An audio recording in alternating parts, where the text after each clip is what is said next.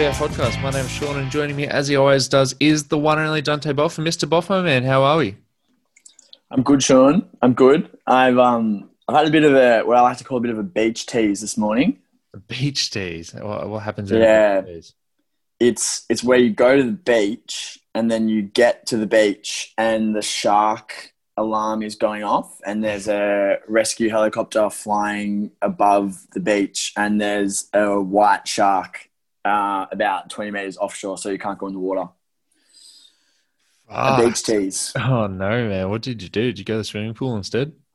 We stayed on the beach. Sun screened up. Did a bit of reading, bit of chatting, and then when the helicopter was looking the other way, we ran down into like the shallows and just did like a 30-second splash. Wet the body, came back out, and then like rinse and repeat. That's horrible, man. Not very fulfilling. So I thought you were going to say when the helicopter's looking the other way, we ran in. Sean, I've got one arm, but look, the podcast comes first. Like we have to do what you have to do. I do have a pretty strong interest in sharks in general. Why, man? Yeah, so one of those like the cages. Yeah, dude, we should do it together. Yeah, I don't get it because well, this is opening up a bit to our listeners, but I've never been on a roller coaster. I've got a bit of a phobia for roller coasters, but I will happily jump in a shark cage because I think they're awesome. Yeah, they are, and like roller coaster, you could fly off and die. No sharks getting into that cage. That is shark tight cage. I've seen Shark Tale. All right, well, that's enough. That's enough foreplay, Dante. Should we get into what is going to be one half of the greatest podcast of this year? I think this is we did it last year, the over-unders predictions. I think this is the best podcast we do, Dante.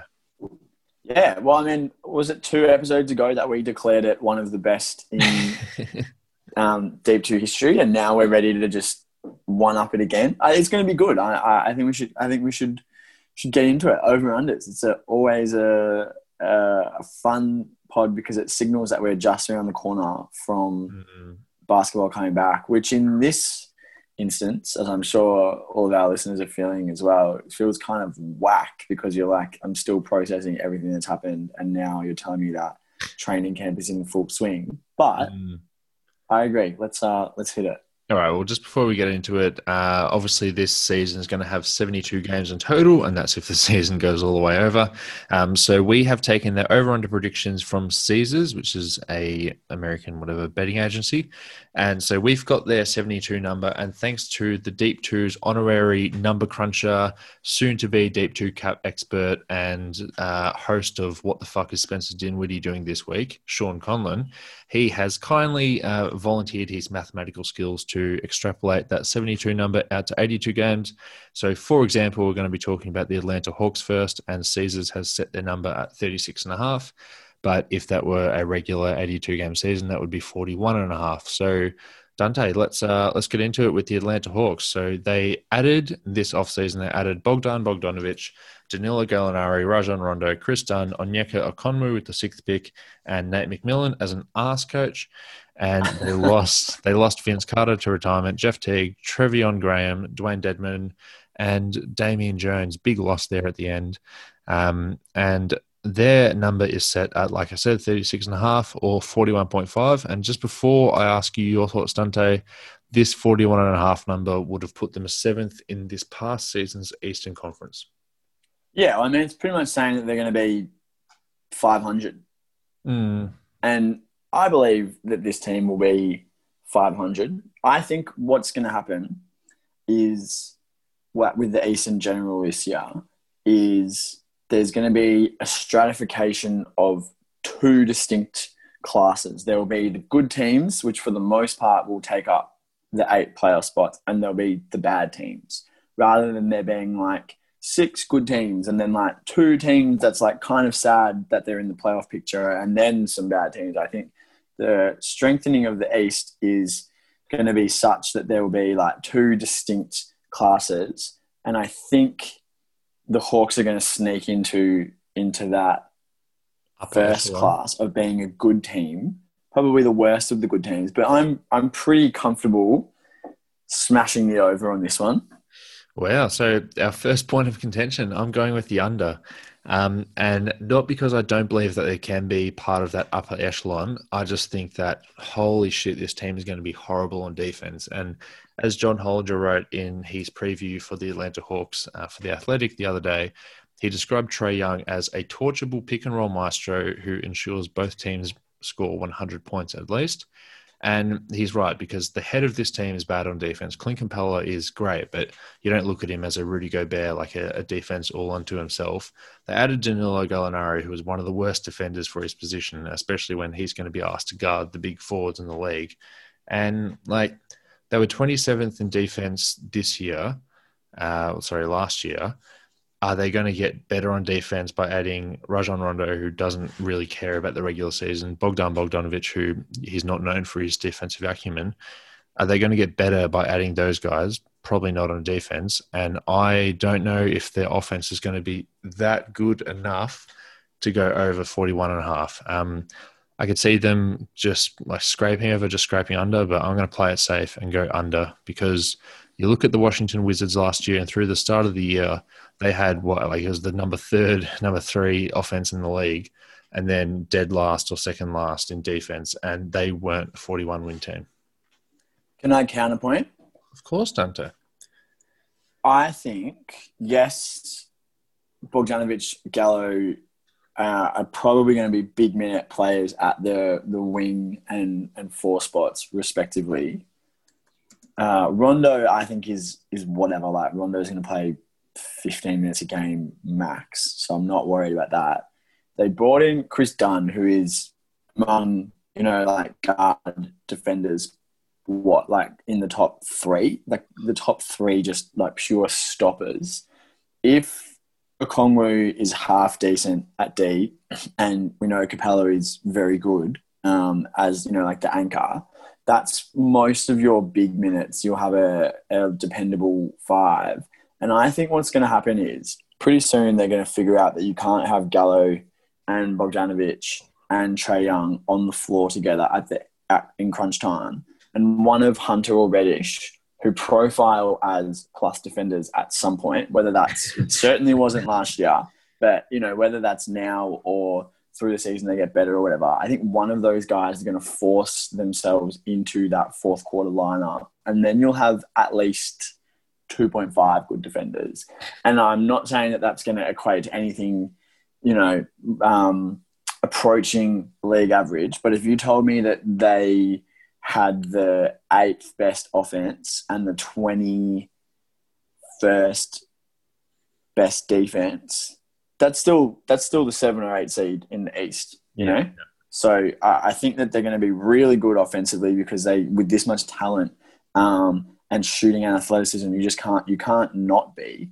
And on D, I think they'll be able to kind of cobble together just enough and be just good enough that the offense will be able to kind of drag them in. It still kind of reeks of 118 to 116 wins, but the flip side of the coin just as much is if you somehow manage to stop Trae Young from putting up 30 and 9, they've still got other weapons. A strong cast of guys who can either put the ball on the deck and make a play, in Bogdanovic and maybe Reddish if he can get there, and then just shooting. So I'm optimistic. I don't think that they'll be world beaters. I'm looking at this team as the 8 seed. I think they'll definitively be worse than the 7 teams above them, but I think that there'll probably end up being quite a substantial gap between them and whoever comes in at 9. It's a well set number, and I think I can definitely see both of us being right. But I'm just happy to bet against Onyeka Okongwu and the 2 rookies from last year being bad at defense, because they're young players. We've already seen bad at defense for a full season, so that's honestly not the worst. Not the worst thing. All right, cool. Well, let's move on to the Boston Celtics, and the number for them is set at 45.5, which would be 51.5 wins in an 82-game season. They added Aaron Naismith, Peyton Pritchard, Tristan Thompson, and Jeff Teague, and they lost Enes Kanter, Brad Wanamaker, and Gordon Hayward. And I'd like to add that Kemba Walker is going to be missing until, it says January, but this could be the end of January with with a knee injury, which I didn't write in our notes, which is brilliant. So this would leave Jeff Teague and Peyton Pritchard at the point guard now that Brad Wanamaker has gone to Golden State. And Dante, are you going under or over 51 games in a normal regular season? I'm going under. I'm going under. I think that this team will still be really good, and I think I'll probably have them on my short list to make their Eastern Conference Finals, but I think that their success will not necessarily come, at least in the first half of the regular season. I think it could be a bit of a struggle. You going over or under? I'm going under as well. And I just think they're going to get off to a slow start. And, yeah, they're probably going to be in the conference finals again. And that's fine. It doesn't matter what – it doesn't matter how many wins you win in the regular season, especially if fans are potentially not going to be in the stands for the playoffs. Then it definitely doesn't matter if you're going to get home court advantage, because what does that actually mean at the end of the day? And I think Jeff Teague is definitely past his prime, but might be past his basketball playing career. Losing Brad Wanamaker is a big loss, considering that their point guard depth is now, for 2 months of the season, I would be happy to say, no, I wouldn't be happy to say that, 1 month of the season and potentially more, their point guard play is going to be a rookie and Jeff Teague. And that's a little bit gross. And Gordon Hayward would be a guy that would be nice to have as just a wing that can come in, play point guard in a pinch, but they don't have Gordon Hayward, and I'm not going to say that they're going to miss him, because they've definitely got more elite wings there, but they're going to miss the little bit of playmaking and pressure release that he comes in and can act as. I think that pickup of Peyton Pritchard at 26 in the draft just passed could potentially be a shrewd acquisition. Now, I'm definitely not hanging my point guard hopes whilst Kemba's out on, the 26th pick rookie, but he's kind of fits the same profile as Kemba in that he's little, like he's like 6'2" or something. He's very small and will probably be quite bad on D, at least initially. But offensively, I think fits perfectly into that Kemba role. He's a lethal shooter. He can score off the bounce. He can run a pick and roll. And, he had like huge success. Like, he's not just a dude, like he was All-American Pac-12 player of the year this past season. So in an offense where the ball is kind of going through Tatum a lot more, which I want to talk about because I don't necessarily think that is a recipe for success. But if it's kind of going through Tatum and maybe Brown a lot more than it was last season with Kemba and Hayward there, having someone like that who's a bit more of a scoring guard than a pure point, I think could be go some way to alleviating pressure. But my biggest concern for this team is that with Kemba gone, and I think it's honestly beyond doubt that Jeff Teague is past his basketball playing career. I think Jeff Teague is like I don't really see Jeff Teague making any sort of positive impact at all. You'd be better off flipping a second for some other team's third point guard and bringing him in. Baz Napier's still on the market. Yeah, I'd probably be arguably better. Like flip 2 seconds for Jalen Brunson or something like that. And I think he's worth more than 2 seconds. But but you know what I mean. A guy like that, just a cheap, serviceable guy. A guy like that, yeah. I think that having the ball in if they're kind of damned if they do, damned if they don't. Because if they go and run the offense through their point guards, you're going to be having subpar point guards run the offense whilst Kemba's out. And Kemba has been so injury plagued the last few seasons that it's fair to say, like you mentioned, it's the end of January. Is he going to come back on time, on schedule? We don't know that. He's not going to get hurt again. He's definitely going to have to rest. So if we're seeing the ball in Tatum's hands a lot, we're seeing some impersonation of point Tatum, I'm really worried that he'll kind of fall back into the tendencies that he had in his second year and the start of last season, where he's just the king of the mid-range, but he's not actually an elite mid-range scorer. So he ends up being a low-efficiency, high-volume scorer. He'll still get his 25, but you want to see him shooting threes off the catch, shooting threes off the dribble, and then getting to the rim, getting fouled, which when all of his success that propelled him to such great heights the second half of this season just passed came when he kind of diversified his diet. and stop shooting many mid-ranges. And I'm worried that an offense would take him as the dominant ball handler and also living in the mid-range is not an offense that is going to be good enough to keep you afloat. And like I mentioned at the top with Atlanta, the East is going to be better this season, and you're not going to have to worry about, like looking behind you and seeing an Indiana without Oladipo or like an Orlando. All of a sudden you're looking behind you and you're seeing a Brooklyn, or you're seeing a fully healthy Indiana, like these teams Philly like actually getting it together. So I think that this could be the team that falls out of that kind of core group of contenders and maybe even down to something like the 6th seed. I don't see him falling that far. I don't think it's horrible if there's a lot of pressure on Jason Tatum to handle the ball. We are talking as if Kemba's never coming back. Like, he will eventually come back, and I don't see them falling out of that top tier of contender, because when it is time to contend, they're going to have hopefully a healthy Kemba Walker there. And I think Tristan Thompson is like a big improvement on Enes Kanter. It's probably not the most valuable position to improve, but they definitely improved there. I agree with you with the Tatum point. He's probably going to get less efficient. He's probably not going to shoot 40% from three again when he doesn't have Kemba Walker next to him, where it's like, okay, I didn't get the shot this time. Swing it out to Kemba. He's a creator all onto himself. Or if you've got someone like Kemba warping the defense, then you get better shots. That's just simple. If you've got good players, you're going to get better shots. So I do think he's going to get less efficient. I don't think it's going to take him down to the 6th seed, but I think it's going to like hurt their number, and that's why I've gone with the under again. Do you think that Kemba will play 40 games? 40 out of 72. 40 out of 72? Because he's already the schedule's condensed. So let's say that he misses most of January. That's already going to be like 8 to 10 games. So then you're looking at him having to play 2/3 of the remaining games, and this situation just screams resting on back-to-backs. Yeah, kind of situation. So I don't know how serious the injury is, though. Yeah, neither do I. But it's an aggravation of an injury that he had last season, and we saw how he looked at the end of last season, like pre-shutdown. He missed so much time, and then we saw him again limping around in the bubble.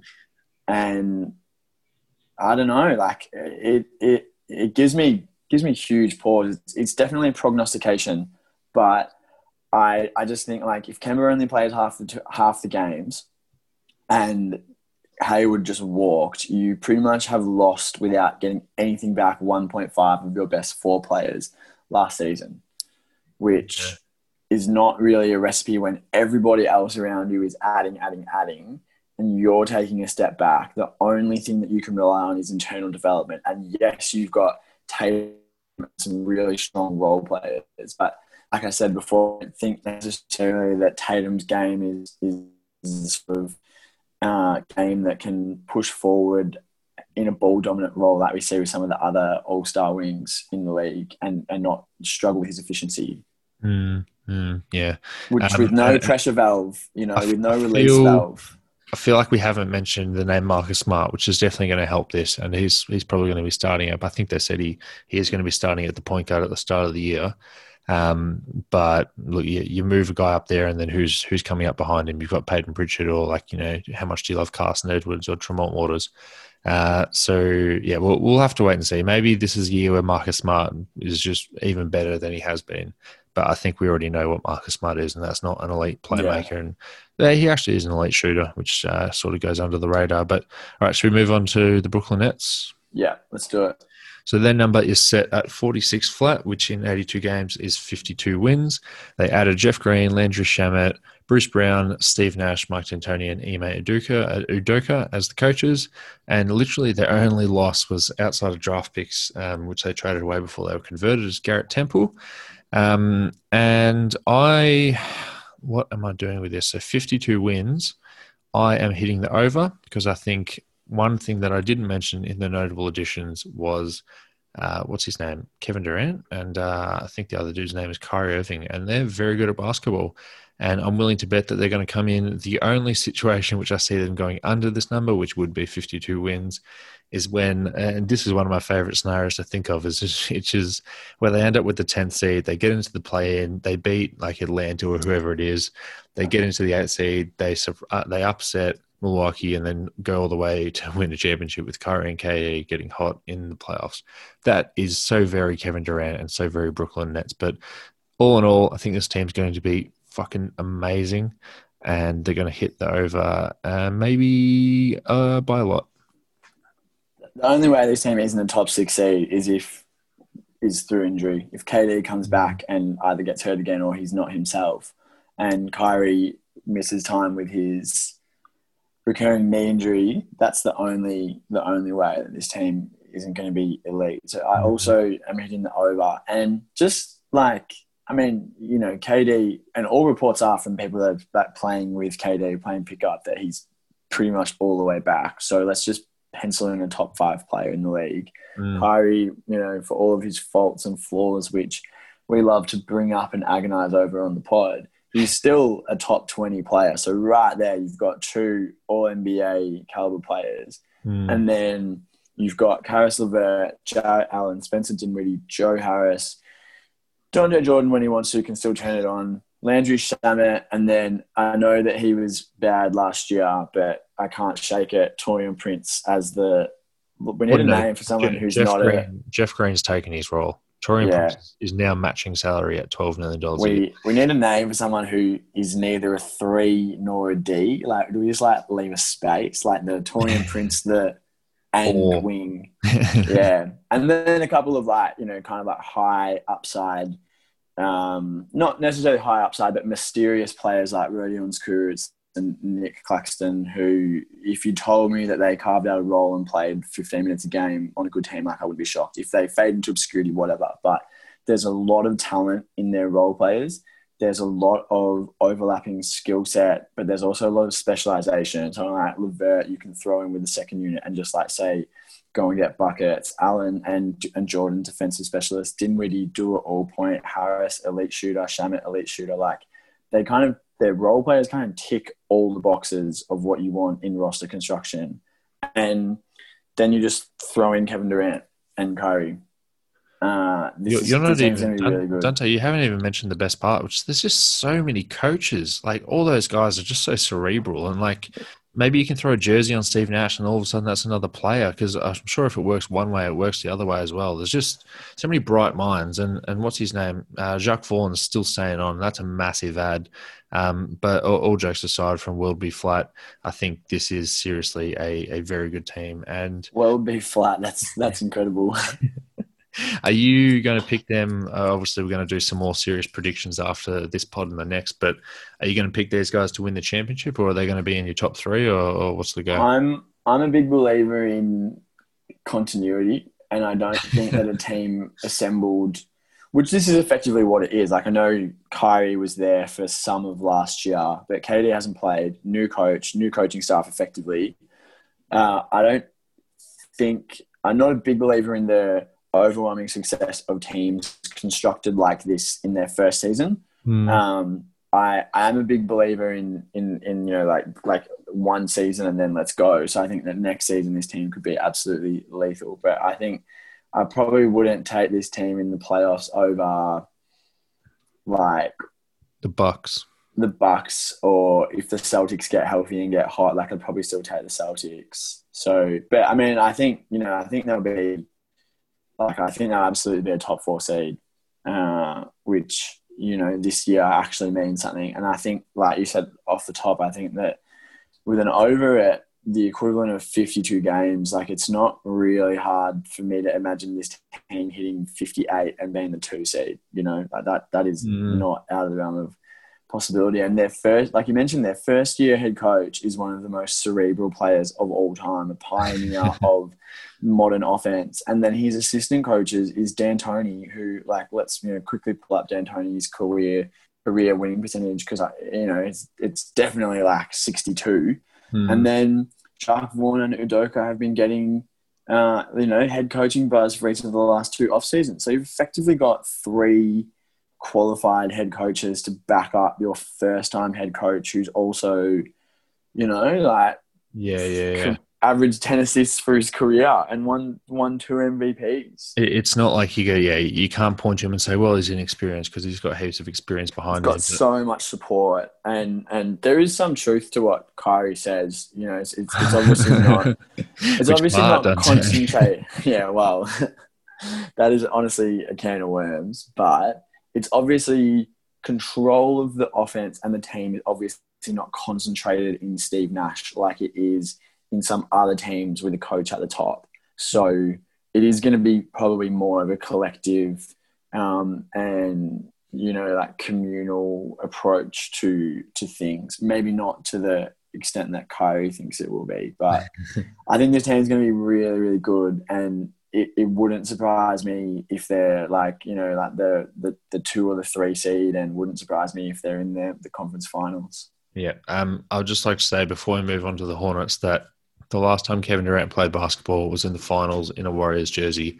And yes, he tore his Achilles, but in the 11 minutes and 59 seconds before that, he had hit 3 threes, 3 out of 3 threes, and had 11 points. So 11 points in 11 minutes. And he looked incredible. And that was after not playing for a couple of weeks. So, yes. Can I just say something just on that? It's actually really interesting that you've brought that up. We should move on to the Hornets, but I just want to get this in. After he did his Achilles 12 minutes into that game, there was some discussion that I read of experienced NBA journos being you could tell he was laboring up and down the court and didn't look right. And the Warriors should have seen that and not put him in. And I was like, bro, at the time I was like, were you watching the game? You just said this. He was pulling up for threes. He was dunking on people. He was getting to the free throw line. He looked incredible. And then, the retroactive, disgusting. They should have rested him. They shouldn't have played him. Came in. So anyway, shame on certain members of the NBA journalist community. You've been warned. You heard your Tobacco companies aren't allowed to advertise anywhere in Australia and a number of other countries. Even if you haven't seen Mad Men yet, you'll understand why. It's obvious. But it wasn't always this way. Tobacco advertising used to flood Australian sport until the late 1980s. Something that was completely normalised then now seems unfathomable today. Australians lose over $1.2 billion annually by gambling on sport, and it may seem harmless to put a multi on if you think you've got an edge, but what's harmful is the growing normalisation of sports gambling and the massive increase in the risk of addiction. What's worse is that these companies are raking in your money, throwing it back into advertising, and even targeting children, the next generation of gamblers in their eyes. The gambling industry spends millions on advertising every year to make it look exciting and risk-free, often placing their ads in places where they know kids and teenagers will see them the most. Next time you're watching any sport, basketball, footy, tennis, cricket, or anything else, try and see how long you can go without seeing an ad for betting. Now imagine you're a kid watching the game. There's no way to avoid it. A 12-year-old in Australia today has never even seen a professional sports game without gambling advertisements. The answer isn't to ban sports gambling, but there needs to be a change in the way it's advertised. Follow the link in this episode's description or type in endgamblingads.org.au/petition to sign the petition to remove gambling ads from the sports we love and go back to enjoying it without any money on it. Right, let's move on to the Charlotte Hornets, who had a very interesting offseason. They added LaMelo Ball with the third overall pick, not the first. Gordon Hayward and Bismack Biyombo. By the way, how much money have they paid Bismack Biyombo before they didn't want to pay Kemba Walker, even though it's looking good at this very moment?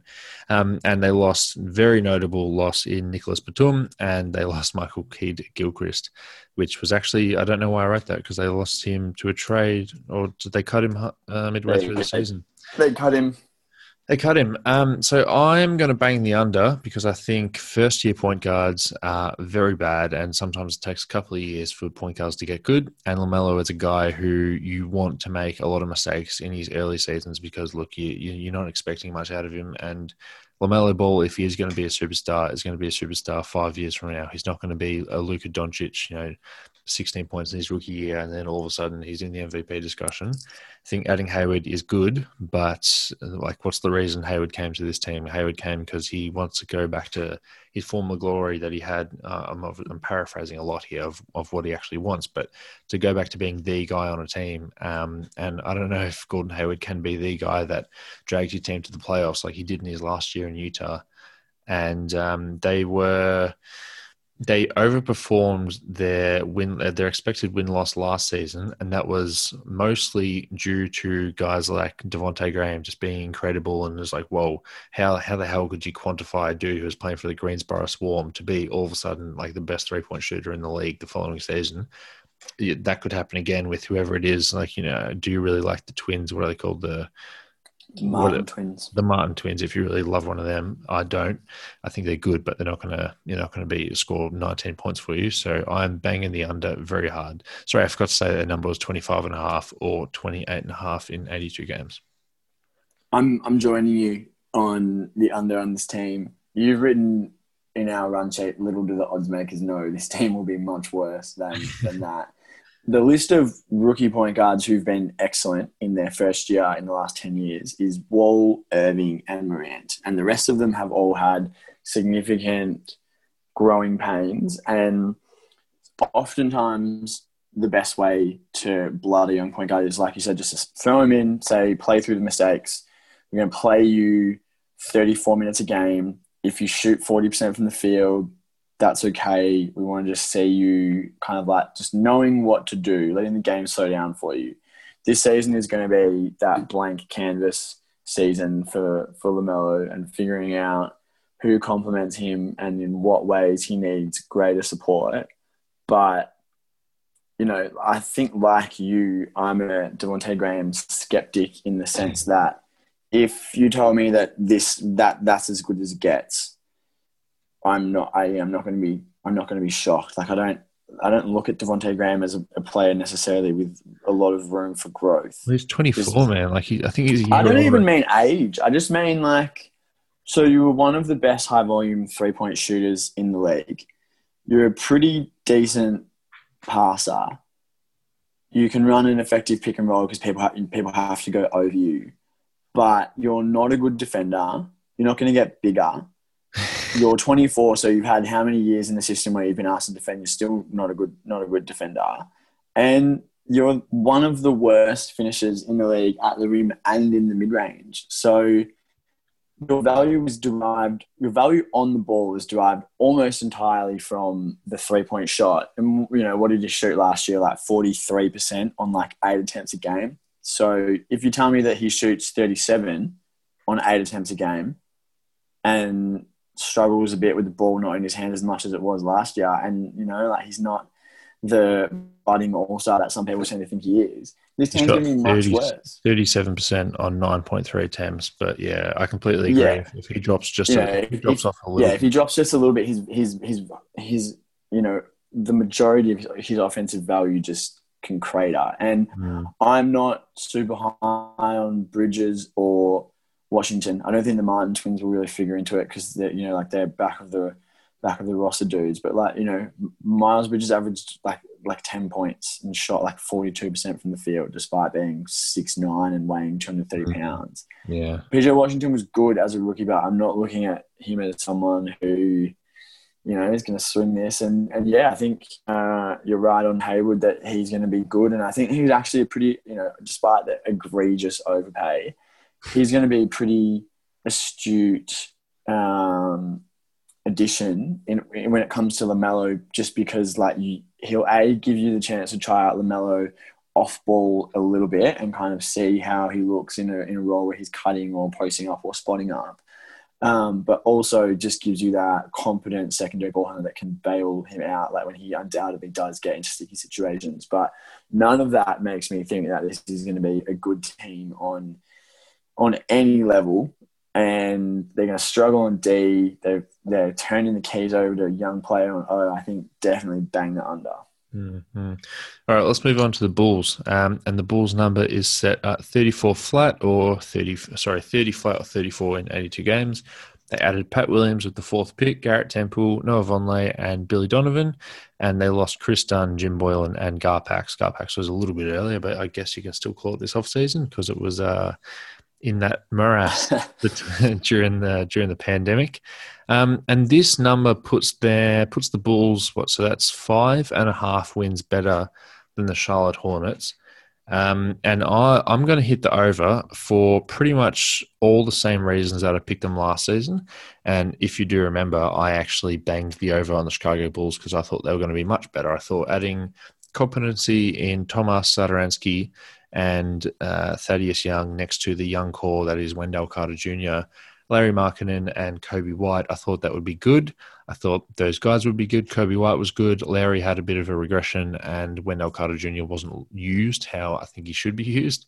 And I think literally just a competent coach. I was happy to see Jim Boylan try what he wanted to try, but fuck, he was really bad. And they're also sort of adding Otto Porter, and this team probably had the worst small forward rotation last year because it was literally Chandler Hutchinson and then Chris Dunn pretty much at the 3. And now they're going to get a healthy Otto Porter. Hopefully, they've just drafted Pat Williams. Garrett Temple can play that in a pinch, and I think this is, for all the same reasons I picked them to go over last year, hopefully they can do it again. I think we're going to have the same conversation if you're just dredging up last year's rationale for this year's team. I'm going push. I actually think this is exactly where they're going to end up. I didn't want to commit to one either way because there's I think you're in part right. There's enough talent here that with competent level average NBA coaching, which there's reason to believe that Billy Donovan is a slightly above average NBA coach. Like he's definitely schematically and in terms of managerial style, like a decent coach. So that won't be an issue. And with the talent on the team, I think there's enough reason to think that they'll be a step above the Hornets of the world. But I'm troubled by what we've seen from Wendell Carter Jr. through 2 years, and potentially not being used in the appropriate way is one thing. But when you watch Bulls games last season, he's just not impactful. And that doesn't all come from not being used in the exact same way that everyone wanted to, everyone wanted to use him like Al Horford when he comes in. There's still, even if you're not being used like Al Horford, you can still impact the game in positive ways, which Carter didn't really do. And Larry Markkinen is sneakily one of the least efficient shooters last season. No, just in general. I'm looking at his numbers, and I'm looking at his shot chart. There's a lot of blue. I'll say that much. So with I don't want to pencil in Lowry for returning to form and banging in 22 on high efficiency in his in his 4th year. I don't think that's a given. There's still questions that haven't been answered about how much Zach LaVine's play contributes to winning. Maybe we'll find out more definitively. And then you're looking. It never has before, so that's probably a good reason. It never has before. So we've got 7 years of wondering and 7 years of pretty decent evidence. And then in terms of young guys, you're looking at Pat Williams, number 4 pick, who is the winner of this year's Marquise Chris Award for the guy that just skyrocketed up draft boards in the last 3 weeks. He's a dude who wasn't even in the first round or that late first round discussion a couple of months ago, and he's gone 4th. Reason to believe that he might develop into a good player, but probably a bit ambitious to expect big contributions from him. And then Kobe White, last year's 7th overall pick, who is a pretty decent player and has put up some big scoring games. But again, I think that asking him to be a contributor that pushes you, sort of into that ballpark of 500 is maybe a bit much. So I'm going to go push because I think the floor here is that there's still some pretty decent players who have some pretty defined skill sets, and that the coaching, having not a clown show as your head coach will be good for the competency of the team. But I'm not optimistic. So, yeah, the reasons I picked him to go over last year is because there's a lot of talent on this roster. And I think a really good way to look at it is you had the 30th ranked coach last season, and now you have the 14th ranked coach. And I think that is going to be huge. You might be forgetting that Kobe White, after the All-Star break, averaged 25 points and 4 assists in 33 minutes. Like, it seems like a million years ago, but he was absolutely on fire. Remember, he was hitting all those threes. I think he set the rookie record for threes made in a game or whatever. It was like 7 something. Anyway, he had that really good moment, and I'm just looking forward to it because the Bulls are saying all the right things this training camp. They're saying, look, they said Wendell Carter Jr. is just going to be doing DHOs nonstop. He's going to have these 2 athletic guards alongside him, just like bing, bang, bong, throwing it everywhere. If you can have any slight competency higher than Chandler Hutchinson at the wing, that is a huge plus. And I just think, we're going to say the same thing. I'm happy you've gone push, not under, but I think that this is not even a much improved team, just a much improved coach, and that's going to do so much. Yeah, I just want to say though, Kobe White, like no one's ever doubted his scoring ability. the knock on him has been, can he play D? Can he not be? Can he not be a target on D, which is all you ask for a 6, like a small guard. I don't know what, he might be 6'3", but he's very, very slight. That's all you can ask, is just like be like passable. But after the All-Star break, this team had nothing to play for, and they handed Kobe White the keys, and they were like, just go. And they weren't winning games. So it's like, in the same way that Zach LaVine putting up 47 and everyone's like, the unimpressed Stephen A. Smith meme, where he's just like, okay, like call me when you contribute to winning basketball. Mm-hmm. Kobe White averaging 25 for, a month is good, but I would like to see the Bulls record in those games. So I don't think that his scoring ability has been demonstrated yet to be something that like translates, but it's definitely a good thing to have in the arsenal for, like you mentioned, the 14th best coach, as opposed to, I don't even think that you can say Boylen is the 30th. Like the reality is probably more like 52nd, because there's that many quality assistants that, there's like 7 of them on the Nets as well. Yeah. Yeah. Jim Boylen, that is his last stint as an NBA head coach. I would be fairly certain of that. Let's move on to Detroit. All right, cool. So Detroit is not actually next. The Cleveland Cavaliers are next. Oh, yeah. The Cavs have said it. No, let's move on to Detroit anyway. No, this might only push Dante. So the Cavs are set at 22 flat, or 25 per 82 games. They added Isaac Okoro, JaVale McGee, Damian Dotson, and they lost Tristan Thompson, Jordan Bell, Alfonso McKinney. And yeah, I'm going to push. I've pushed. I think they're going to hit 25. How many wins? They had like 19 wins last season. I fucking fully believe that they are. If they had played out the entire season, they would have won 22 maybe. So this is fine. They didn't get much better. I don't think that the Sex-Land combo is going to be much better. This is just so meh. Like, I mean, Andre Drummond, good on you, man, but this is so uninspiring. Just talk about Colin Sexton for 5 minutes, man. This is why I'm saying push. This is the exact same team as last year. Andre Drummond hasn't proven he can contribute to winning basketball. If him and Zach LaVine met up one night and just like had a party, that would be such a fucking average party. But I just don't know. Like, Garland has to be better than the worst player in basketball. Colin Sexton, there's been a lot of good vibes for him in Slam magazine. I don't know who his agent is, but whatever he's doing, he's getting interviewed by the right people, because people are like, yeah, but he's a scorer. Maybe you're drinking from the fountain of Slam magazine Colin Sexton vibes. I haven't been drinking from Slam magazine fountain since I was in high school, though. For a very long time, I did drink regularly from the fountain. Wait, did you just say you drank regularly in high school? Because that's pretty fucked up, Dante.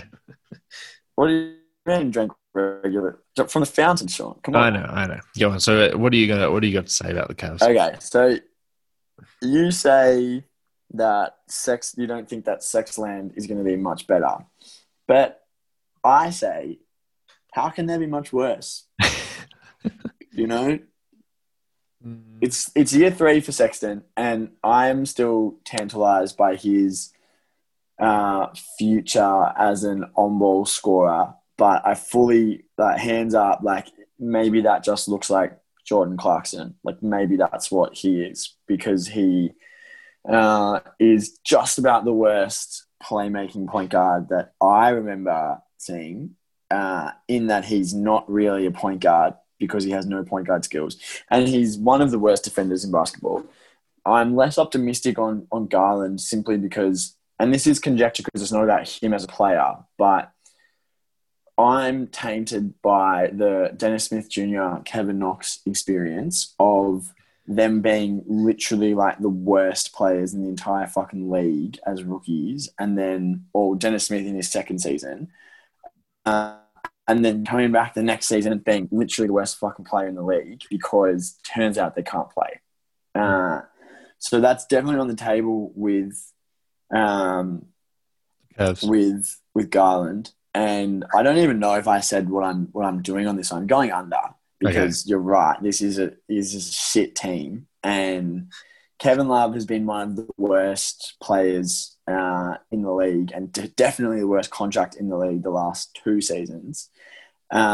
Drummond, yeah, whatever. Maybe I'm thinking maybe we can post the video that he posted. Maybe we can share that to our socials. It's just a video of the Cavs dancing for like a minute, but Drummond never leaves the frame. He's just in the frame the entire time. Other dudes are kind of like coming like into the camera and then like going out of frame and coming back in again, or like going across. Drummond is just in the middle of the fucking screen dancing to some shitty song. And I feel like that's probably a good metaphor for the Andre Drummond experience, in that he's just always there and you're like, can you just go? But he doesn't go because he's being paid $27 million a year to be a league average center whose play style doesn't fit. This is going to be a bad team.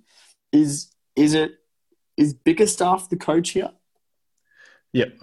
It's the eternal interim has now become a head coach for another year. Well, I mean, let's call this the Billy Donovan light bump. Maybe it gives them a couple more wins because they go from Beeline, Johnny B, to Bickerstaff, who, if Bickerstaff is the 24th best coach in the league, that's still like a 10-place improvement on Beeline. So I think the team is going to be bad, but maybe not as bad as last year. Maybe 2 wins better, something like that. Like if they were 19 wins last season, maybe they can get to 21, but still under for this team. They're not going to be playing like a bunch of slugs as well.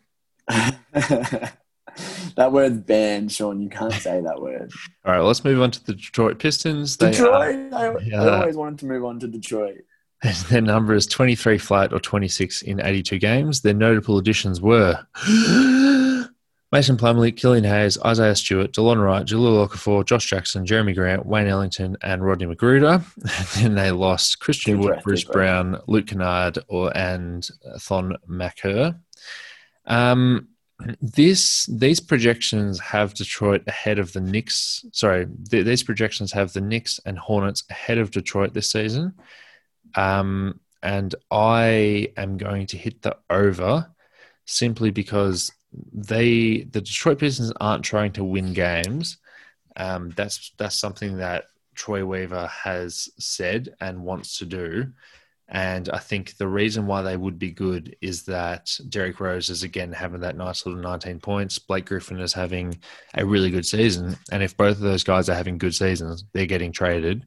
But I think that even if those guys are average, that is enough to push them over 23. Like this is a fucking Cleveland Cavaliers number. I think Detroit is better than the Cavs. And I really like Killian Hayes if he's going to be maybe not Ja Morant, but maybe Kobe White and he gets hot for a month and then they win 5 extra games or something. There's just too much here and too much competency for them to be worse than 20. Like 23/26 is such a low number, and I think they're going to be just ahead. I think that's pretty bold of you to use the word competency when discussing most of the additions that they've made. Well, they do. Like Delon Wright, Mason Plumlee, and Wayne Ellington. Like that is 3 average good rotation players. Like competency. Yeah, but Wayne Ellington's better when he's playing on like a good team. Wayne Ellington, none of the dudes on this list are making anybody else better except for maybe Killian Hayes. And the biggest Blake issue Griffin, that I have... Blake Griffin.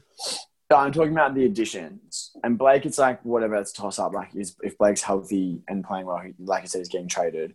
Derrick Rose is the first team that offers, like a lottery-protected first-round pick in 2022 for Derrick Rose. He's getting traded. Like if Detroit can get a decent pick in 2022, the potential to be a double draft, Troy Weaver's going to hit eject and Rose is gone. And if he can find someone who's willing to give up a pick in 2021 or 2022 to take Blake Griffin's contract, even obviously with matching salary coming back the other way, I think that he's gone as well. The only player pretty much on this roster that's a plus shooter is Wayne Ellington. And Wayne Ellington's going to play 15 minutes a game. Jeremy Grant, I'm still skeptical on as a high volume, efficient shooter. That he shot like 38% for a full season last season, which is nothing to sneeze at, but I'm still apprehensive. And then the rest of this team, there's no shooting. They're just all big. Yeah, they're all Jeremy Grant kind of guys where it's like, oh, they're really good cutters. It's like, yeah, but have they tried cutting when no one can shoot on the floor? Killian Hayes can't shoot. So, like, are they going to roll out a team with, like, Hayes, Delon Wright, Grant, Griffin, and Plumlee? Like, who's hitting a 3 in that lineup? Blake Griffin's your best shooter on the floor then. Yeah, so, I mean, that speaks for itself. I'm going under. I probably should have mentioned that again off the top. I got lost in the source of this Detroit Pistons team. But I just think that, like you said, this team's not going to try and win. They've added some decent players, but the puzzle pieces don't fit together. And we've seen time and time again, like case in point, last year's New York Knicks, Julius Randle, Bobby Portis, and Taj Gibson are all fine players in the right situation, not all on the court at the same time. And Hayes has massive RJ Barrett potential here, in which you're like, let's just get competent vets around him and give him the keys. But if no one can shoot, like you give him the keys to the first door and he opens it and finds 3 more doors behind it, which he doesn't have the key for. So under. All right. I'll just reiterate that I'm hitting the over just because this team is better than Cleveland. And they're going to win. Blake Griffin will have one game this year. It'll be like 20 and 5 and 5. And it'll be like, oh, that's actually really cool. Like, Blake Griffin's this playmaking hub again, and they'll win a couple of games there. And just, there's no one on the Cavs where it's like, oh yeah, but Andre Drummond will push them up a little bit. Blake Griffin can push this team up a little bit. But did you know that Colin Sexton once won a game and scored 40 points playing 3-on-5 in college? So, I rest my case. That's the shit I don't want to see. All right, I rest my case. The Indiana Pacers.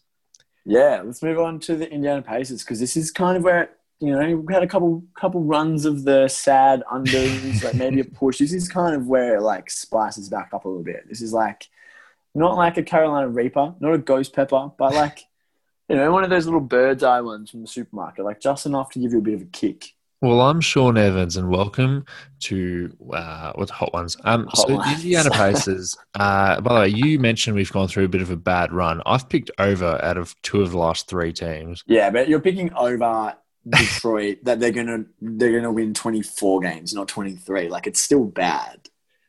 All right. So the Indiana Pacers, their number set at 39.5, which in a normal season is 44.5. They added Nate Yorkgren, or York Nobite, and they lost Nate McMillan. That is literally it. They didn't add or lose any relevant players. I'm sorry if I just called your favorite TJ not relevant. But for the same reason, I'm going to go for the same reason as Chicago. I'm going to pick the over, and I think by your little intro beforehand, I think you're also picking the over. But I'm picking the over just simply because they've changed the coach. Everyone's just like the guys on this team aren't old. So you're just asking these guys who are young, developing, or even in the case of Victor Oladipo, a guy who wants to get out of there and wants to prove that he can play. These guys are just going to get better simply by Father Time moving the clock forwards a little bit. There was a report today that TJ Warren's going to miss the start of the season. It's not like Kemba Walker where it's like, oh, what are you going to do? We're stuck with Peyton Pritchard. Like you'll be fine. They've got heaps of wings. They've got heaps of bigs as well. And this team is just going to be okay. And best case scenario, Victor Oladipo plays incredible and he goes, oh, I actually quite like it here. This is cool. I'm going to stay. And then they've got a fully healthy Victor Oladipo all season. And they're going to be in an 82-game season, a shade under 50 wins, but like a 4 or 5 game drop off under their like pretty. That's a reasonable case scenario. I think that's fine. Yeah, I'm also going over, but I think I'm more optimistic on this team than you are. Okay. I think that this could be the team that makes a jump from that. They ended up finishing 5th last season, but going into the playoffs, there was a definite break between these guys and the Sixers, and then the rest of the teams that were in top 6 seeds. Like they were definitely limping in, and no one really viewed them as a significant threat. I think that could change, and I think they could kind of vault themselves into top 4 seed discussion because with Detroit, you want to talk about competency. This is the most competent roster in the entire NBA. The most competent roster in the whole entire NBA. This is the roster with what, like 3 TJs on it? Hey, twice the T, double the J, You do know that the J Holiday is Justin Holiday, not Drew. Yeah. I wouldn't call it the most competent roster in the whole fucking league. No, okay, all right. Well, like Malcolm Brogdon, Oladipo, Warren, and then Turner honestly probably comes off the bench. Maybe you slide in Holiday or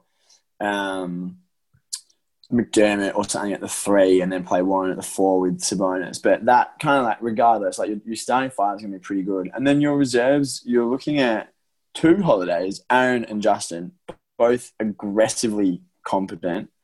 Jeremy Lamb, TJ McConnell, McDermott.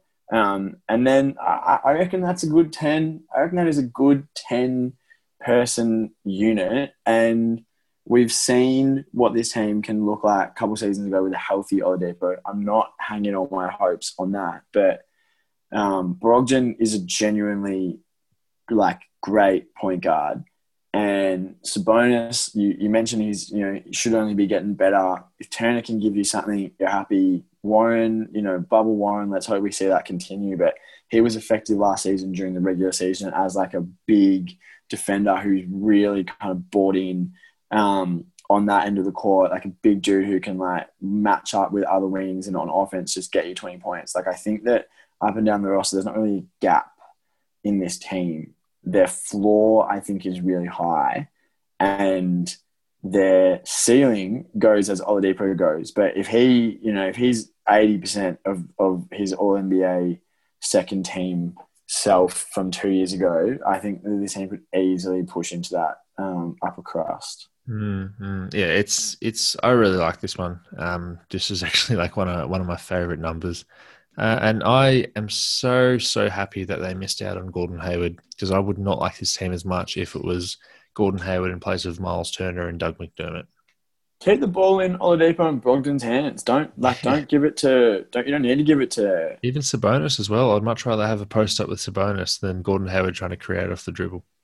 Yeah, 100%. I think maybe it's because I just want to like load up on the Bucks and say, you should have kept Brogdon, but I really rate Brogdon. I mean, the first half of last season, Brogdon was 23. He's an all-star. He literally 23 and 7 the first half of last season. I think he ended up probably finishing at about 19 and 7, but showed that he could take on a much bigger offensive load and still be reasonably efficient when called upon. They're all tough, good defenders up and down the roster. Like even the dudes who don't profile as good defenders, like McConnell and McDermott, who are an athletic disadvantage against just about everyone, like really, buy in. Like they're not bad defensive players. Yeah, I'm optimistic. I mean, the elephant in the room is the old Nate for Nate swap out. No one really knows what Nate Bjorkgren is like as a coach, what his system is like. So if he comes in and completely revamps it from a slightly archaic way that Nate McMillan was running this offense, it could be heaps better or heaps worse. But this was still a good team missing its best player last season. So I think that alone is reason for optimism. When you mentioned that Jim Boylan was the 52nd best coach behind a bunch of assistants, I think you could probably add all of Nick Nurse's assistants to that list.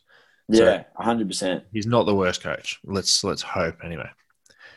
Who do you think is the worst coach like this year? Who's?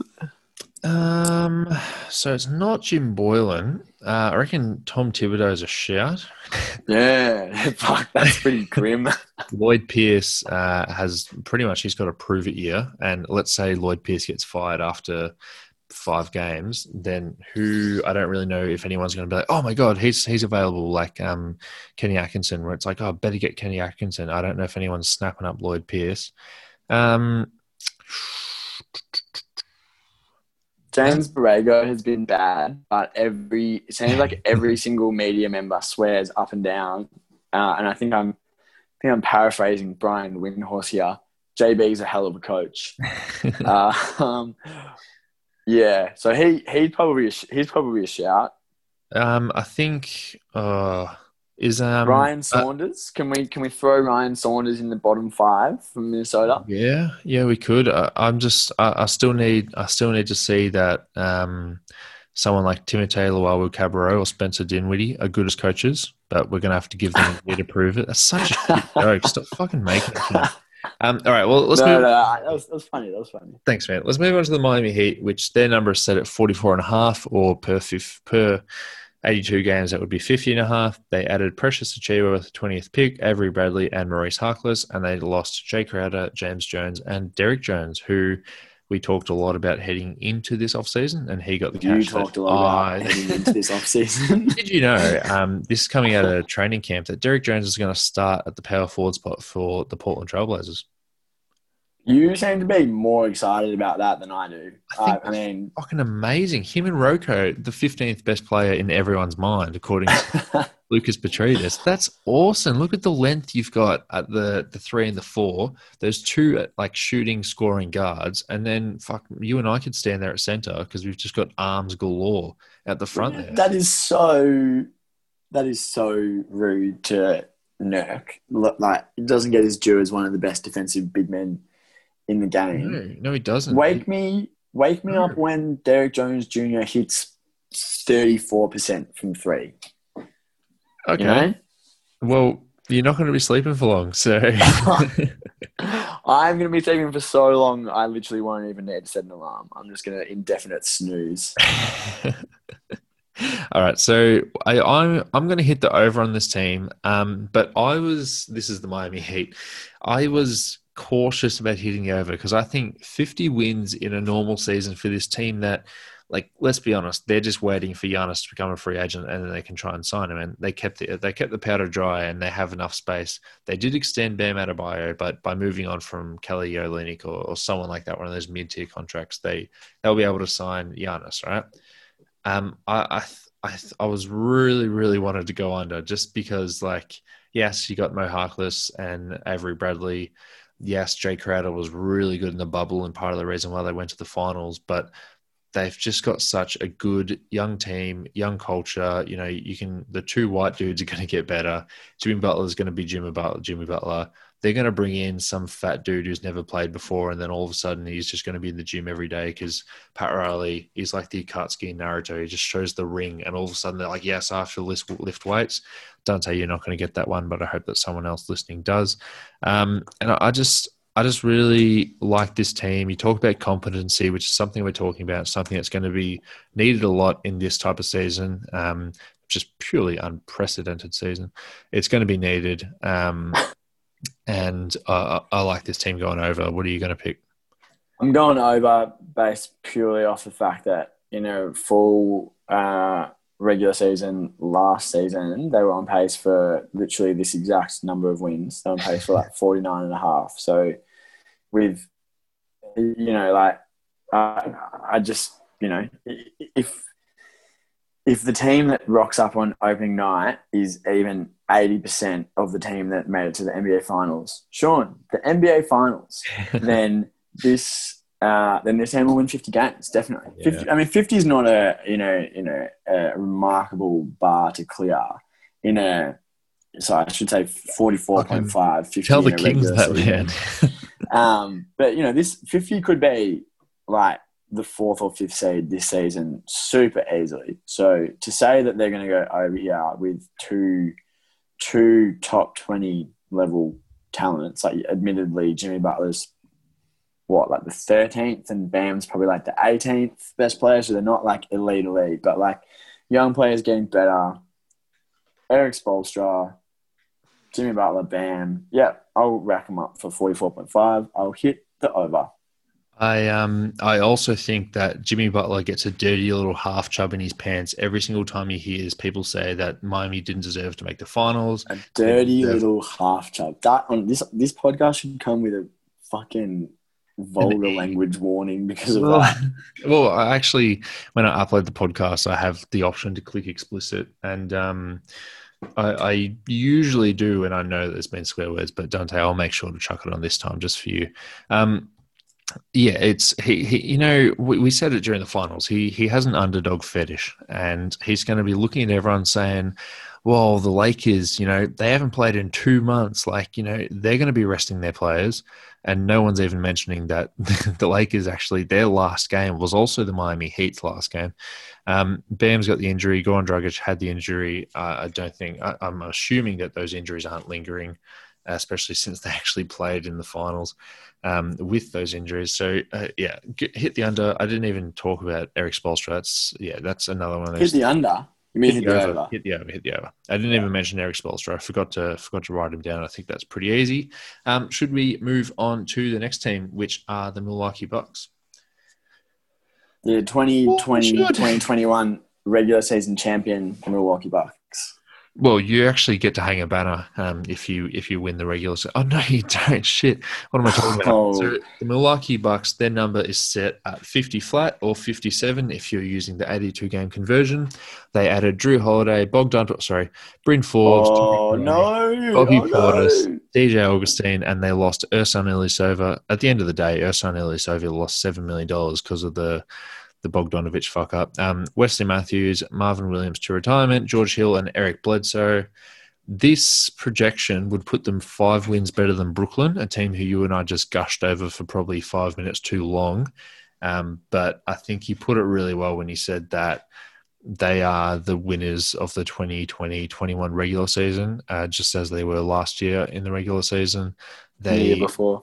And the year before. They do that thing where Giannis doesn't play, Chris Middleton doesn't play, and they're playing this actually happened last year. Those two guys weren't playing, and they were playing the Hawks one night, and then they just beat them by 20 points in the third quarter. Yeah. And it's like, fuck, how do you do that? Like, this is crazy. And then we all start to say, like, well, there's no way they can lose, and then they lose in the second round. I'm hitting the over. What are you doing? I'm smashing the over. This exact same team effectively just added Drew Holiday to the team that was on pace for most of last season, at least before the restart. So before the suspension, for like 68 games. So, you trade out Hill and Bledsoe, you bring in Holiday, you shuffle around role players. Like, I'm shedding no tears that Wesley Matthews, shooting 37% from the field, has fled west. The Bucks are the undisputed champions of the regular season. Giannis won the fucking MVP playing 29 minutes a game last season, which was popularized by Steph Curry. Let's not get caught up in that. I don't know that Steph Curry went that extreme though. Like, I think Giannis was the first to win. Well, wouldn't it be nice to be 7 foot and could dunk? Can we save the That's Warriors? a James Harden quote. Can we save the Warriors apologies for the end of the Western Conference edition of this podcast, please? Oh, shit, no worries. No worries. I'm smashing the over. This team's going to win the equivalent of 60 games because that's what they've done each of the last 2 seasons, and their team has only gotten better in terms of just like pound for pound, like adding talent. Like Ersan Ilyasova lost $7 million because of the Bogdanovic fuck up. And incidentally, that's $1 million for every 3 that he would hit this season. So I'm not upset about any of the dues that they lost when they bring in Holiday. That being said, this at the end of the regular season, I will not gush over how this team's going to waltz to a championship because that part of the equation remains untested and unproven. So I'll give the Bucks their due for going back-to-back 60-win seasons over. I'm hitting the over as well, and I'm going to hit the over assuming that Bobby Portis and DJ Augustine aren't going to be good at basketball next season. DJ Augustine because of age, Bobby Portis because of basketball talent. And I think that losing George Hill is actually a really big hit because all of a sudden you're looking on DiVincenzo to be like the sort of backup point guard or backup guard, or DJ Augustine as well. But DiVincenzo's not bad. Like, it kind of got lost in the Bogdanovic trade. George was the best three-point shooter last season, the whole league. Yeah, I know, but George Hill was taking 2 threes a game. So no, he wasn't. Do you have that number in front of you? I'm going to pull it up right now and just open up Basketball Reference. George Hill, I think it got lost. 3 threes a game. Yeah. Okay. 3 is the honorary 2. You know. Sorry, man. 3 is the new 2. It got lost in the shuffle that DiVincenzo is actually good. He is good. I don't know that I want DiVincenzo playing full-time backup point for me. Like, I don't think he's that good, but DiVincenzo is like not a bad player, and he made massive improvements from year 1 to year 2. So, you know, if you told me that he made another big jump again and Holiday can play a little bit of point, don't forget Drew Holiday made the All-Star game 10 years ago as a point guard. He wasn't always a big 2. I think this team will be good in the regular season. All right. Well, speaking about the rest that will be good in the regular season, let's go on to the New York Knicks, who their number is set at 23.5 or 26.5. They added Obi Toppin, Alec Burks, Nerlens Noel, Austin Rivers, Amari Spellman, and Tom Thibodeau. And they lost Bobby Portis, Mo Harkless, Damian Dotson, Taj Gibson, who's unsigned at the moment, and Wayne Ellington. I am going to hit the under despite me going to pick Obi Toppin to win Rookie of the Year when we do our predictions.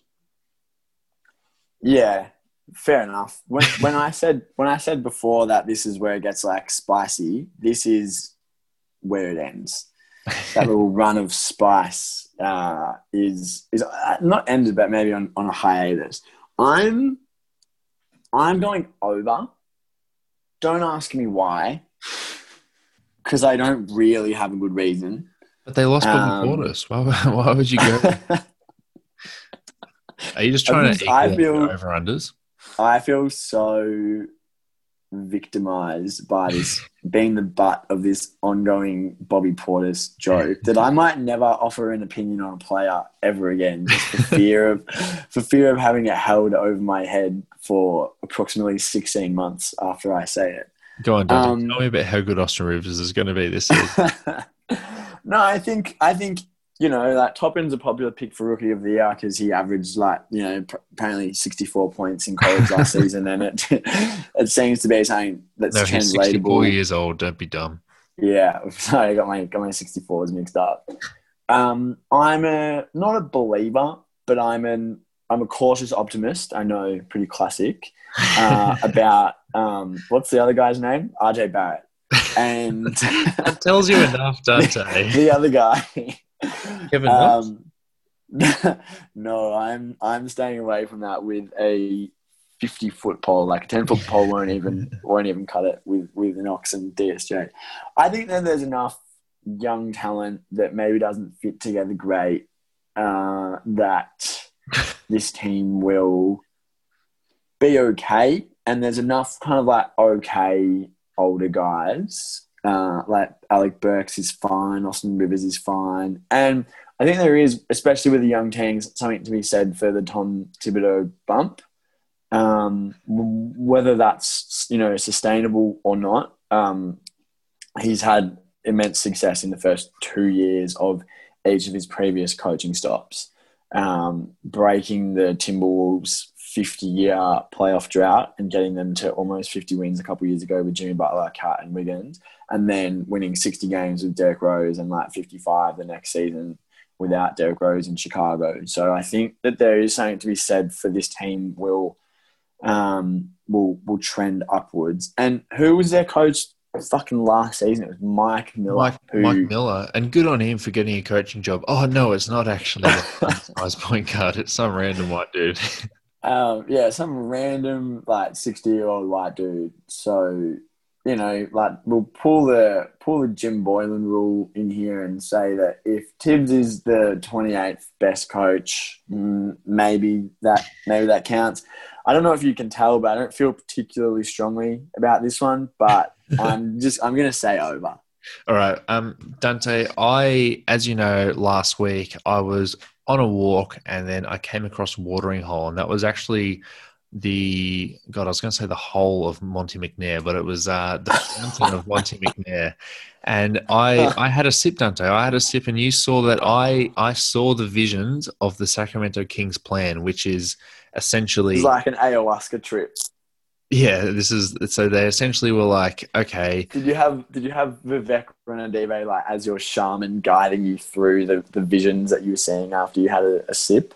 Yes. He was in a little tent, and then he also had like one of those weird fucking signs that you bring to doofs with like some random soccer player's name turned into... You mean a doof stick? Drugs.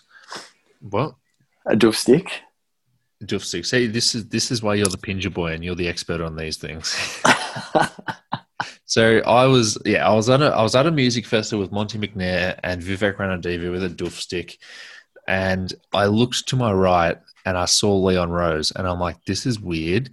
And he also was drinking from the fountain of McNair, and it turns out it wasn't the fountain of McNair. It was literally just what teams do when they've got their head screwed on right, which is, okay, the next draft is going to have a Zion-level talent, a guy who hopefully can take you to the promised land. And he was like, well, let's not sign Derrick Rose and Joakim Noah and the equivalent to that this year. Let's be bad. Let's sign a bunch of fine young players on tradable yet not long contracts. We're not going to try and puff up all the media, say that we're going to get Giannis and we're going to get KD and all that. Let's just draft the next Giannis and draft the next KD. So that's why I've hit the under, because this is a stealth and sneaky tank. Yes, they're like, look, we've got Tibbs. We've signed every single player that ever even glanced at the University of Kentucky. But they're going to tank. They're going to get the good draft pick. And then the Leon Rose era, he's going to look like a savior. We've talked about it before. If you can come into New York and make that team good, then you are going to have so many adoring fans. Even if you're good for 1 year, you are going to look incredible. And all Leon Rose has to do is make this team lose, draft the next best player in the planet, and all of a sudden it's only upwards after there. Sure. That's what I feel.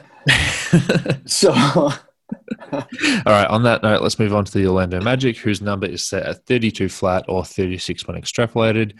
They added Cole Anthony, Dwayne Bacon, and El Farouk Aminu, and I've written him there because he was signed last season, injured himself very early on, he missed the whole entire season. So he's coming back as sort of an injury replacement for the notable loss, which is John Isaac, who left because of an injury.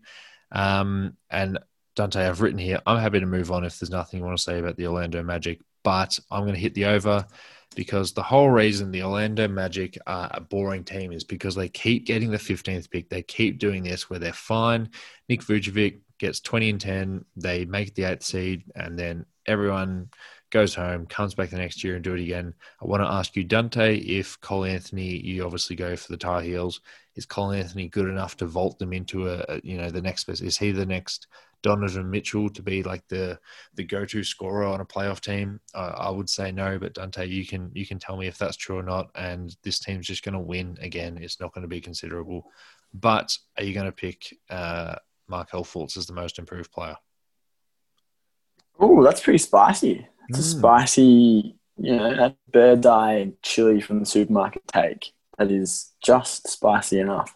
I haven't honestly thought who I'm going to pick. To answer your Cole Anthony question, no, he's not the next Donovan Mitchell, but he is, I think, as a rookie, good enough to run a decent second unit. I think that, play him 24 minutes a game with the second unit, and you will have a decent, at least on offense, bench, because he's genuinely a gifted talent, and it wouldn't surprise me at all if he kind of becomes a better player than being picked 15th would suggest. But I'm going push on this team because you're looking at the 9 seed. This is the 9 seed. Someone has to get pumped out, and Atlanta's going in, and Brooklyn's going in, and Orlando's coming out. Can I just say, if Orlando makes the playoffs instead of Trae Young and the Hawks, I will be very upset. I don't want to watch the Orlando Magic win game 1 of the 1 versus 8 seed and then lose the next 4, and Nick Vucevic puts up like 16 and 8 for all 5 games. I would much rather see Trae Young try and just go nuclear. Yeah, I agree. This isn't a very fun team, especially with their most fun player from last season, John Isaac, missing the whole bloody season through injury. Pour one out for John Isaac, Defensive Player of the Year candidate. And then what did he do? He did ACL, and then patella or something, like in the space of... I feel like we can make a nickname out of him standing during the anthem. Like, should we call him like the stander or the security guard or something? Like, let's workshop it. Let's workshop it. Basketball Reference has him listed as Judder, or the Minister of Defense, which is, I don't know where they're getting these names from, but we'll workshop it. Any listeners that have a John Isaac nickname idea that's better than the Minister for Defense, drop us a line in the comment section, please. Yeah. All right. I do kind of have nothing else to say about this team. Beautiful. The Philadelphia 76ers, their number is set at 44.5 or 50.5. They added Doc Rivers, son-in-law, Seth Curry, Danny Green, Tyrese Maxey, Dwight Howard, and Ryan Broekhoff. Shout out to Ryan Broekhoff for being Australian. They lost, you could say lost, or they moved on from Al Horford, Josh Richardson, Alec Burks, and Glenn Robertson III. And we said in our free agency episode, well, I said anyway, that I was really, really excited in this team. And I love the theory of what's his name?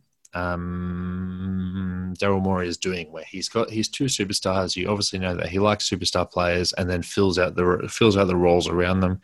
I'm hitting the over because I just love the theory of 3 or 4 good guards in their rotation. You've got Tobias Harris and literally just the 2 best players, and you can just play all around that and just have these guys running around a Joel Embiid.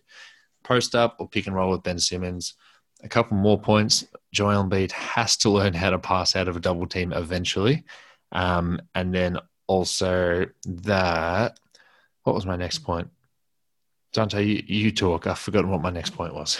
Well, whilst you try and remember, I'm going to say that I have not learned my lesson about preseason backing the 76ers, because I, like you, I'm going in all caps over on this team because I just love it. I just love it with a capital L, because the one thing that we've never seen this team with, and by this team I mean Ben Simmons and Joel Embiid, is dudes who can actually shoot it. And now there's heaps of them. Now there's heaps of dudes who can shoot, and you might actually get to see a spaced out offense where if a double team comes and Joel Embiid can learn how to pass out of it, he might be passing to Seth Curry, the active career leader in 3-point percentage.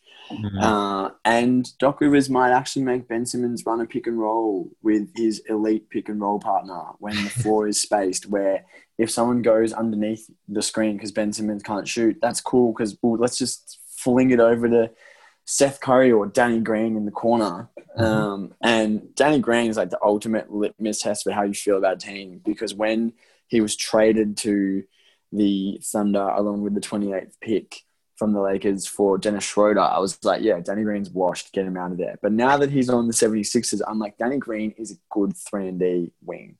So I'm super optimistic about the way that this team's been reconstructed. I'm also super optimistic that having Daryl Morey at the controls means that if something's not working or it's clear that they could add something else during the season, that they'll be able to get that, and that this might not be the roster that's set. But they pretty much jettisoned all of the stuff that wasn't working from the last 2 seasons, including, like their big money contracts, but including a dude like Zaire Smith, who couldn't get on the court, like free up a roster spot, take a flyer on Terrence Ferguson, see if he can learn how to play basketball in the span of the 3-week training camp. They've still got 2 players who are definitively top 15 players. Embiid might even be a top 10 player. So I reckon that this team could easily be the 2 seed.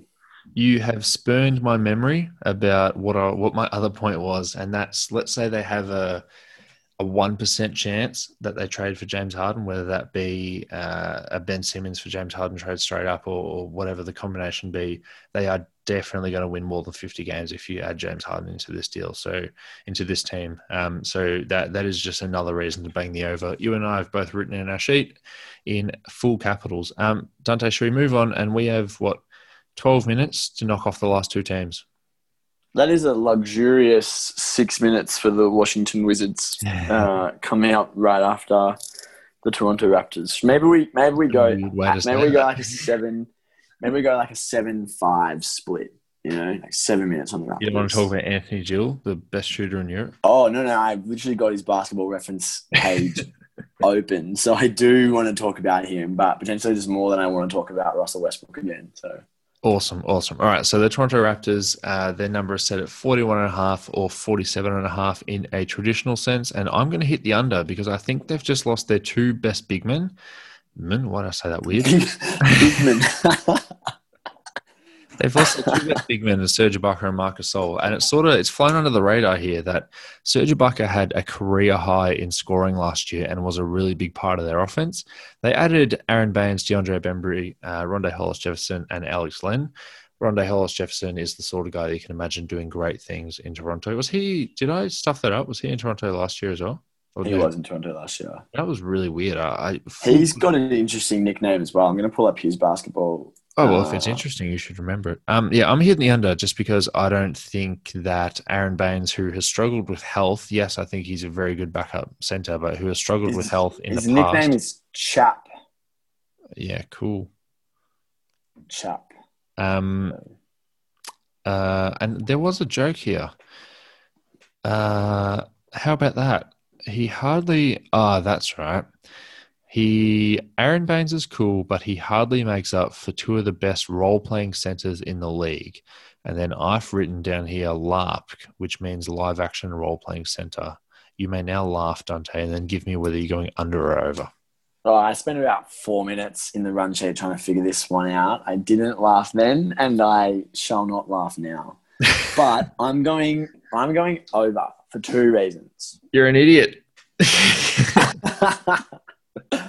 I'm going over because this team is not in a worse position than they were last season when literally, Sean, the over-under for them last season in 82-game season was like 44. And I went under. And I'm like, Nick Nurse is a top, let's be conservative and say 5 player in the league. Siakam, Lowry, and VanVleet is a pretty decent top 3 dudes. And this is me, stepping out of the Skip Bayless, Stephen A mode of prognostication and putting on a bit of my Zach Lowe cap and doing some in-depth schematic analysis. If there was one team / coach who was going to be able to mitigate or scheme around the loss of 2 traditional big men in Gasol and Ibaka, it's Nick Nurse. You mentioned Tristan Thompson in the Celtics saying that they upgraded at center. How important is it to upgrade at center? Maybe not very important. Maybe they go Alex small. Len, it's one thing to get Tristan Thompson and be like, ugh, but it's different to Alex Len. It won't be Alex Len. It'll be Hollis Jefferson. Was drafted as a small forward in Brooklyn, but he's now full-time center in. And Chris Boucher got re-signed. Yeah, I mean, I'm not gonna pin my hopes on Boucher, but if you told me that a combination of Len, Hollis Jefferson, Boucher, and then Siakam at the 5 in small lineups helps to mitigate the loss of Gasol and Ibaka, with Nurse being the coach that he is. I absolutely believe it. I will put my faith in Nick Nurse until he proves he doesn't deserve it. And as of yet, he has not proved that. So I say to you, over. Let's bet a jackfruit burger on this one being an under / I'll go you one better. I'll bet a fucking pulled pork burger.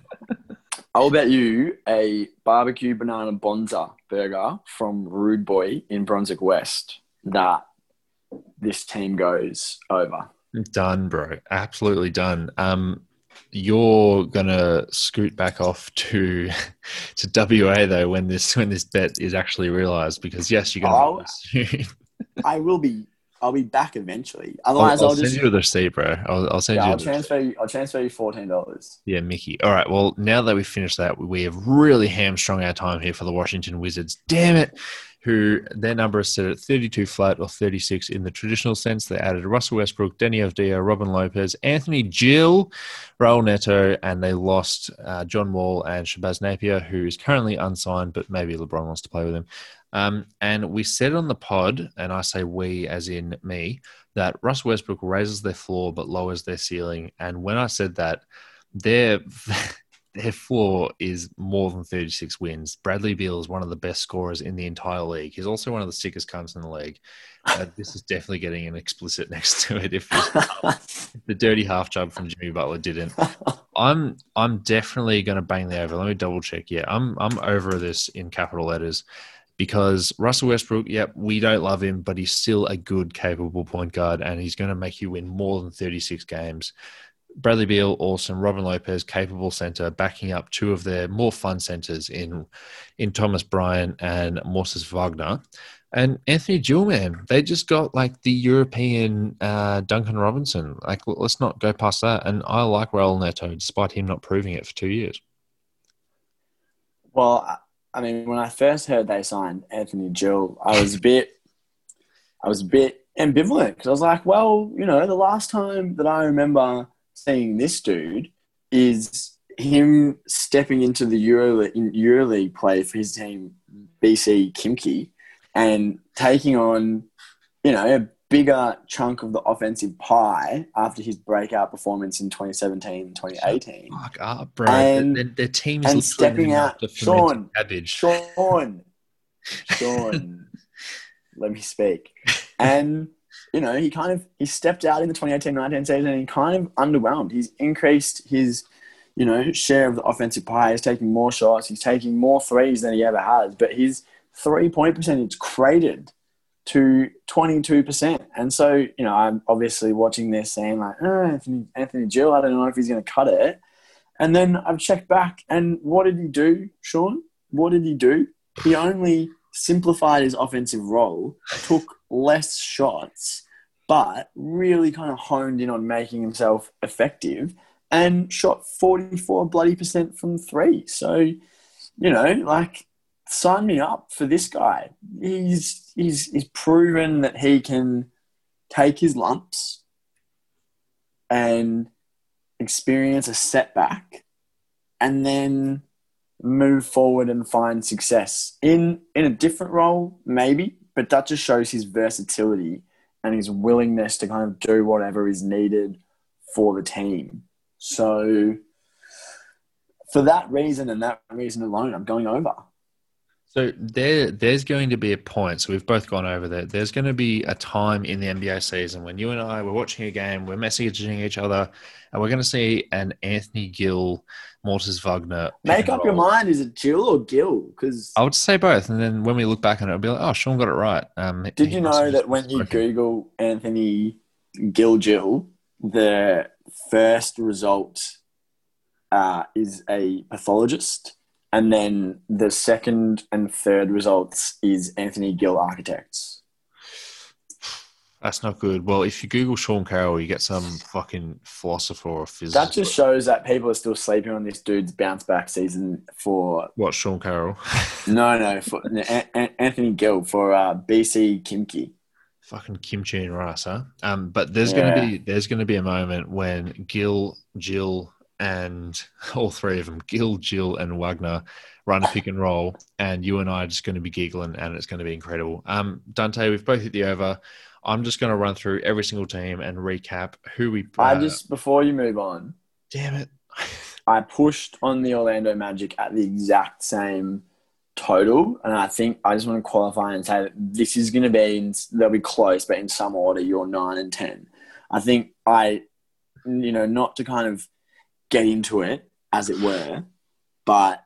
That's the last thing we want to do on a basketball podcast, Dante. Get into the basketball teams. Well, I don't want to ruin my Anthony Gill take, with talking about Russell Westbrook. But I actually think that this team's floor is lower than you do. So I definitely don't think this is a playoff team. And I think that it's probably the 9 or 10 seed. I'm going over, but this team is worse than the Hawks, who will be the 8 seed. You may go and continue. Thank you. So with the Atlanta Hawks, you picked the over, I picked the under. Boston Celtics, we both picked the under. Brooklyn Nets, both over. Charlotte Hornets, under. Chicago Bulls, you pushed the number, I went over. Cleveland, you went under, I pushed. Detroit, over me, and then, over me. The Indiana Pacers, we both went over. Miami Heat, both went over. Bucks, both went over. New York Knicks, you went over, I went under. Orlando Magic, I don't have your answer here, and I went over, but that probably encapsulates the Orlando Magic. Philadelphia 76ers, we both put over in capital letters. Toronto Raptors, you went over in capital, and I went under in lowercase. Wizards, and we're both over. I'm capital letters. You don't even believe yourself, which is sad, but you've picked the over. Dante, that is all from us. We need to both go off and live our Friday nights or Friday afternoon for you on the West Coast. Do you want to send us off for episode 87 of the Deep 2 NBA podcast?